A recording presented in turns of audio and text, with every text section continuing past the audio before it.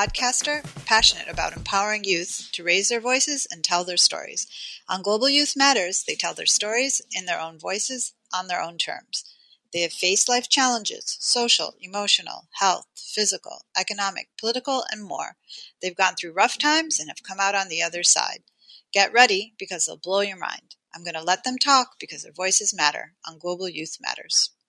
Hi, Nikki. I'm so happy to have you here today. And you're a star in so many ways. And I would love for you to introduce yourself. Hi, Hannah. It's so great to see you again. So I'm Nicky Maxwell. I'm from the UK. I'm 26 years old. I was born in South Africa and my parents are British. They were working in South Africa for about 10 years and moved to the UK when I was 3 or 4 years old. I grew up in London and moved to the United States for college when I was 18. And I've been here in the US in various different cities for 8 years now, which feels amazing that it's been this long. I came here originally to go to Harvard, where I was a student athlete. I was a member of the track and field team there. I was a sprinter. And after Harvard, I moved originally to LA and then to New York for work. And then a year ago, I moved to Washington, D.C. for graduate school. I am currently a student at Johns Hopkins on their D.C. campus studying international relations. And I met Hannah, you and I met through JTCC playing tennis. So the other big part of my story, reading between the lines, is I am also an amputee. I was born with a congenital condition called fibular hemimelia, which means that my lower right leg didn't develop properly during pregnancy, and my leg was amputated when I was about 15 months old. So I've lived my whole life as an amputee, and sport has been a really, really important part of that story, from playing rugby growing up to doing track and field, athletics, and eventually getting involved in tennis over the last 3 or 4 years. And I think the last year in particular, through JTCC and the experience of getting involved with parastanding tennis, which I hope we'll talk a bit more about, has been a really, really special turn in my life that I didn't particularly see coming. And it was a pleasure to meet you a few weeks ago. Thank you so much for all of that. I think Nikki's quite humble. So I had a chance to sort of research a little bit about your background and see that you're actually quite famous at Harvard. You're the first of a lot of things at Harvard. We can start a little there. You're very kind. So I didn't know this at the time until a few months into my freshman year of college. I was the first amputee to compete in Division I track and field in the NCAA. There had actually been other amputees going through college and competing in college sport, but they weren't competing at the varsity level. And I only found this out during my freshman year because I saw a news article came out that explained the situation, at which point I then had to go and ask my coach about it because he'd been very surreptitiously hiding all of the process that he'd been through over the summer between leaving school and starting at university. So that was an amazing, amazing experience. I feel very fortunate still to have had the chance to do that. And alongside my own competition and competitive ambitions, I also was able to work with a few other different organizations and people within the collegiate sports world to help grow the number of competition opportunities available to athletes with disabilities in athletics specifically, but it's happily extended to some other sports as well in the last few years. Great. Do you want to tell us a little bit more about that and sort of what sports have you worked on and what exactly that means in terms of expanding the sports? Yeah. So right now, or at least until very recently, in collegiate sport, if you wanted to compete at the collegiate level as an athlete with a disability, your options were very, very limited. The competition pathway from conference level competition to eventually national championships just doesn't include any classifications that accommodate people with disabilities unless they are running times that compete with able-bodied athletes. So some of those exceptional athletes have come through over the years. There's been an athlete running at Arkansas called Hunter Woodhall, who is a Paralympian, and he's an amazing, amazing person and a very fast runner. But for the most part, that leaves out anybody that's not running at that world-class or even beyond world-class level. So as a freshman, we were able to organize an exhibition competition attached to conference championships at Princeton, which included a 100-meter race for ambulatory athletes, so athletes who are able to run using prosthetic devices or have some form of other disability where they're still able to run. And then there were also a few wheelchair races and some field events for different disability categories as well. So that was the first tournament at the collegiate level that had been dedicated to adaptive athletes. And there were efforts to replicate that in subsequent years and actually transform it into a formal national championship. And they, for various reasons, which we can get into if you'd like to, that ended up not working out. And that was a really frustrating time. But what I did find was that last year, the NCAA has agreed now that at their national championships, they're going to start including wheelchair events for track and field, which is a huge breakthrough and really, really major step forward. And I'm very hopeful, and I believe that in the years to come, that will also start to include more classifications for different types of disabilities, ambulatory athletes like myself. And that same principle, and once the model is shown to be successful, and I really believe it will be, it'll extend to other sports as well. And I think the NCAA, which talks about itself as an organization that really values inclusion, is going to start to live those values a lot more with regard to the disability community. Quite impressive, Nicky. I don't know where you find the time between competing and working on these really important issues. But I wanted to add another achievement. I think you were at the US Open last summer. So maybe you want to tell us a little bit about that. Yeah. So tennis is definitely, as anybody who's close to me will tell you, something I am now completely addicted to and spend way too much of my time talking about or playing. And I got back into playing. I'd learned to play when I was little. I stopped for about a decade because of athletics and got back into playing after college as I was looking for sport that I could play more recreationally with friends. And as it tends to do, as I've learned, it got more and more serious and I started looking for ways to compete. And through a really amazing chain of coincidences, I found out about a classification of the sport called para-standing tennis. So most people, if you follow tennis at all, will know about wheelchair tennis, which has been very successful as growing a form of the game for people with disabilities. And they really have blazed an amazing trail. And now they play at the Paralympics, they play at all of the Grand Slams, and the field sizes are growing all the time. The challenge with that is that it doesn't include classifications for people who either choose not to or can't use a wheelchair. And so for someone like myself, where I'm able to play standing, for me, that's the preferred way of playing. And my options under the current system would be to either play with able-bodied players where I'm at a physical disadvantage, or to play in a wheelchair, which to me is not the way that I would choose to play.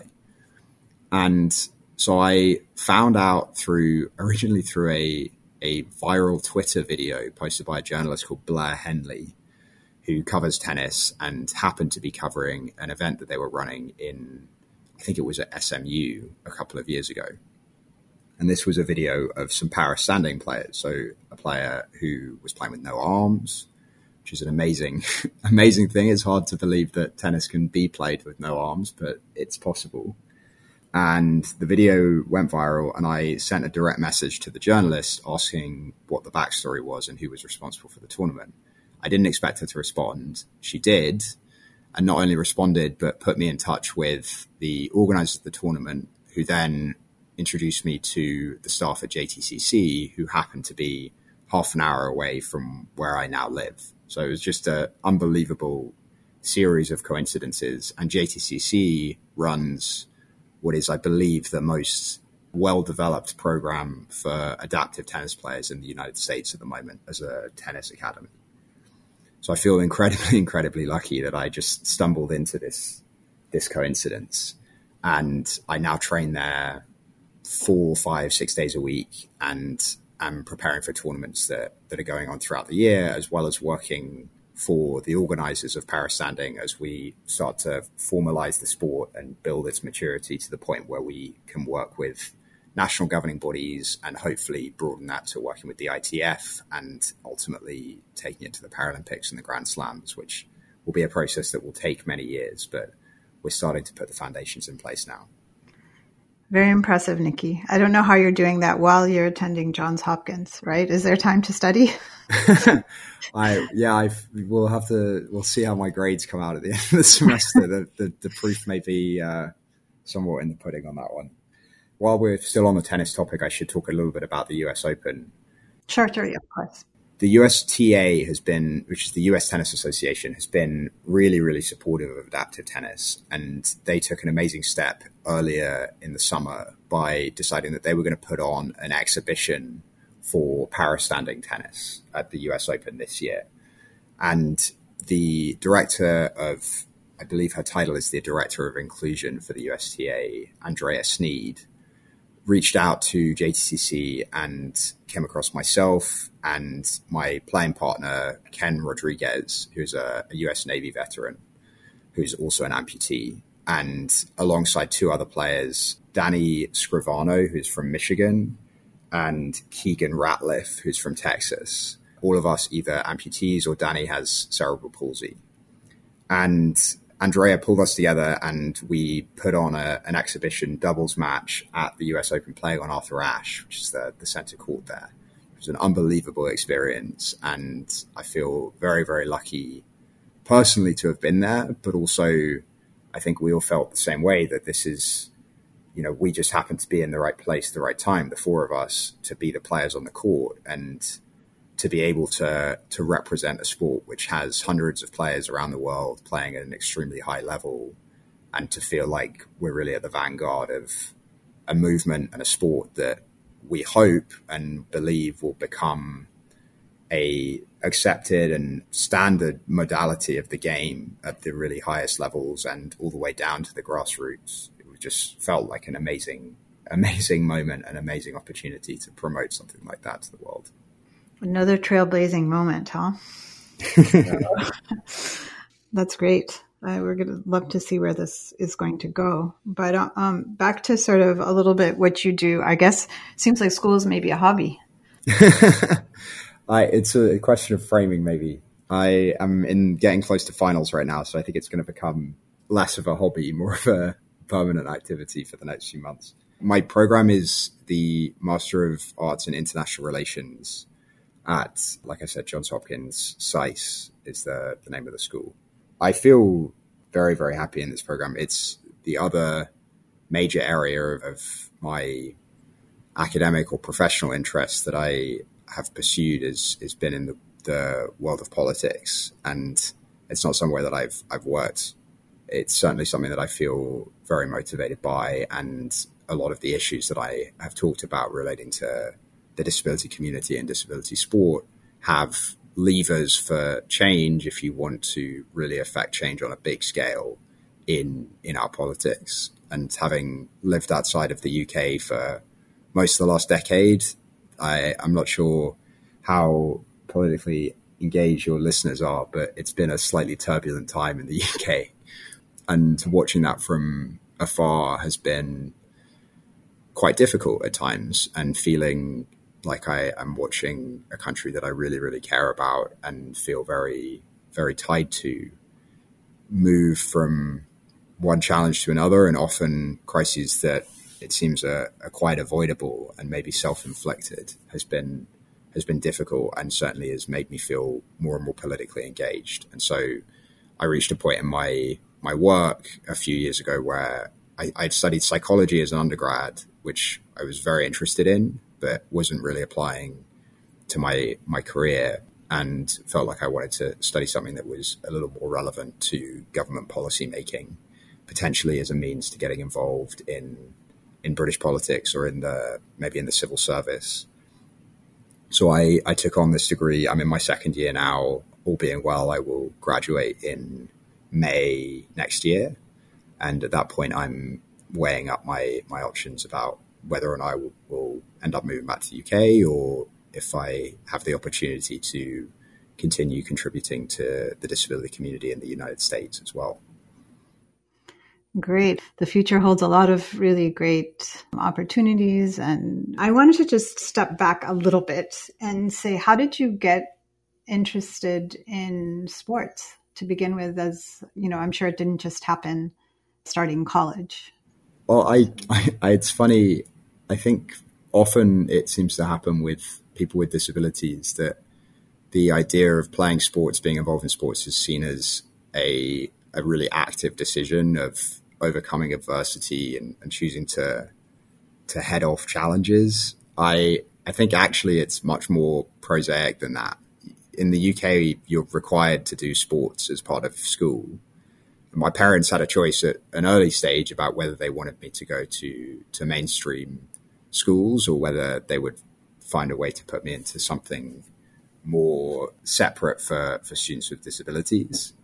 And they were very clear that they just wanted to put me into normal school and have me go through the normal education in the system. And so it really wasn't until my late teenage years that I became aware that there was anything vaguely unusual about me playing sport. And so I, from as long as I can remember, I would be at sports day, whether it was doing egg and spoon races or getting involved in running or playing tennis with my parents, or playing rugby was my first love as a player, and playing team sports like that. So it feels like I look back and there was never really a specific moment where I decided actively that I was going to be involved in sports, but I love it. I think the challenge of training and the process of feeling yourself working at something over an extended period of time, getting better and better, hopefully, sometimes getting worse. And the opportunities of competing, playing team sports, playing, the sense of bonding that you get with your friends and the people around you is pretty unmatched compared to what the other parts of my life. And I think it's just been an amazing thread that has run through so much of what I've done over the years. It's interesting to reflect on it now. I don't see, to be honest, a really clear junction where I decided that was the way it was going to be. It just has happened very organically.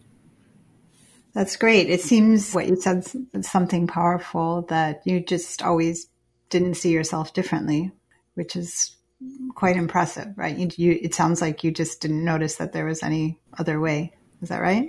Yeah, I think that's right. And I think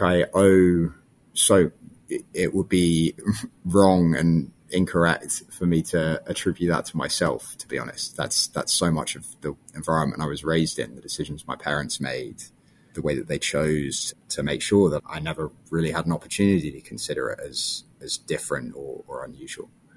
And so in that sense, you're a product of the people around you. And I've been very, very lucky as well that the nature of my disability is such that there are very, very few aspects of quote unquote normal life that I'm not able to find a way to do and to find a way to involve myself in. I fit quite easily still into the world as it is, whether that's because I've had great access to prosthetics, great doctors who've helped me understand how to adapt and how to move through different challenges I might face, or sports coaches who were ready to include me in a team or find a way to accommodate me in the training. All of these are traits which I have been the beneficiary of, and I recognize as well for people with other forms of disability that might well not be the case. So I get to say these sorts of things and have this perspective in part because of accidents, of luck, basically. So I'm very sensitive to within the disability community, I have my own perspective, but that is quite hard to generalize to a lot of other people and experiences. There's I think a lot more diversity within the disability community than even I realized a few years ago as I've continued to work more in this world. I'm sure there's something in a mindset that you probably don't realize that you have, but you have a very strong mindset. But I wanted to see, is there anything that you want to share with us on different challenges that you had to go through? Is there anything that you can think of? In terms of specific challenges, I think it's interesting. So much of the path that I am finding myself reflecting on now is the product of decisions made one by one by one. When I first came to the United States, I didn't think I was going to stay here for more than the 4 years of college. And when I left college, I didn't think I was going to stay in the US for more than a couple of years of work. Now I'm in graduate school and now it's been 8 years and my girlfriend lives here and all of my friends are here. And so I think that quote unquote challenge of spending time a long way away from home and building a life in the other side of the world has been very formative for me. But I also think that to the point I'd made earlier about growing up with a disability and not seeing yourself as in any way different, I think that it's easy to look back and say the path that you've chosen was chosen with a long strategic view. And actually, so much of where I found myself has been, yes, through hard work and through having amazing people around me, but also quite a lot of accidents of good luck and finding myself in the right place at the right time. I think I'm not really answering your question at all about challenges, but that's what came to mind. So no, you did. Maybe it was coming to the US, but I do want to go back to this idea of good luck. I feel like there is some effort in good luck. Well, so let me tell you an anecdote that I think is illustrative of both what I'm saying and your more generous interpretation, maybe. So my first job out of college, I was a management consultant. I worked at a company called Boston Consulting Group, and I did that for just under 2 years. And when I was in my second year there, if you're doing well at the company, they open up opportunities for externships. So they'll send you on loan to another company. And I was starting to think about this. It was during COVID. It was in 2020. And I was feeling a bit fed up with my work and wasn't sure what I wanted to do. And a company-wide email went out saying, we are looking for somebody for an externship with a disability sports charity. Ideally, the candidate would be a second-year employee with an interest in disability sports. And as a second-year employee with the background that we've been talking about, I thought that was pretty interesting. Yeah, that does sound pretty interesting. And this company is called Achilles International. And I went on to have what has got to be the easiest job interview of my life with the CEO of the company, Emily Glasser, who's an amazing, amazing woman and one of my favorite people and definitely a professional mentor of mine. And Emily and I in the interview basically talked about my background and talked about what an amazing place Achilles is. And Achilles, to give a little bit of background for you, is a charity which has been around since the 1980s. It was founded by someone called Dick Traum, who was the first amputee to run the New York City Marathon. Originally, it was the Achilles Track Club, which was basically Dick and his friends and people that he wanted to train with going around running in Central Park. And it grew into an organization which is global now. And Achilles International has chapters in 20 plus cities around the US and I believe another 20 to 30 around the world. And Achilles is based on this model of taking people with any form of disability across all of the different micro classifications and categories that we divide ourselves into. And based on that person's needs and what they would like, pairing them up with a partner and helping them work out, basically helping people, whether it's run, whether it's roll, whether it's walk, whether it's learn to move again after an accident. Achilles will meet you wherever you are and will train able-bodied volunteers to help you along that way. And it's an amazing organization, a group that I'm still very close to. And I went to work there originally as Emily's director of strategy, and then I left BCG and became the chief of staff there.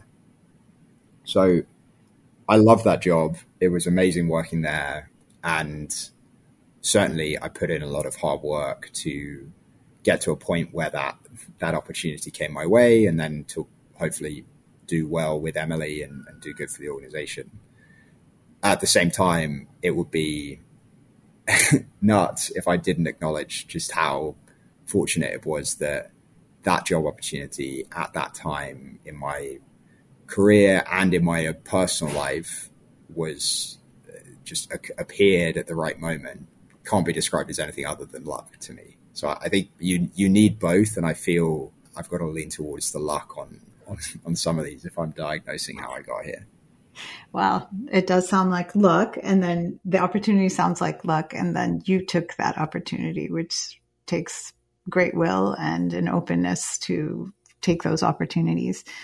So onto, what would you share with other people like you who, do you have any sort of words of wisdom or any advice for somebody who was young and maybe had the same, maybe a para-athlete or... So I think in answer to that, I would say a lot of the decisions I've made in the past have not really been with that much of a long-term lens on them. I've made choices with basically the approach of following my nose, and have been really lucky that they've led to where I am today. But I think that when you're choosing, at least with that perspective, it's very hard to second guess yourself. Because if you're making your choices with a mindset of, what does this outside party, this university, this company I'm applying to, even other people in your life, what do they want to see? If you're ever asked to explain those choices, you're either going to have to come up with some other justification, or you're going to have to say, because it's what I thought you wanted to see. And if the choice doesn't work out and you don't get to where you were hoping to be, you're looking back with a sense of, well, I didn't even get the short-term benefit of it. I didn't even do it because it made me happy along the way. And in that sense, I would really encourage anybody who's facing choices about, where am I trying to get to in my life? What am I hoping to achieve? It's so much more fulfilling to choose on the basis of, this is what I find most meaningful. This is what makes me happiest right now. This is what is going to be most fulfilling for me and the people around me.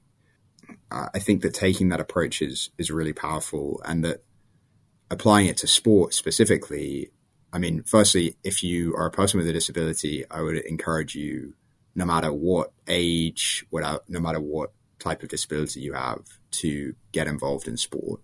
If there's an Achilles chapter in your area, have a look, go to www.achillesinternational.org, look up and see if there's a chapter in your area. That's my shameless plug.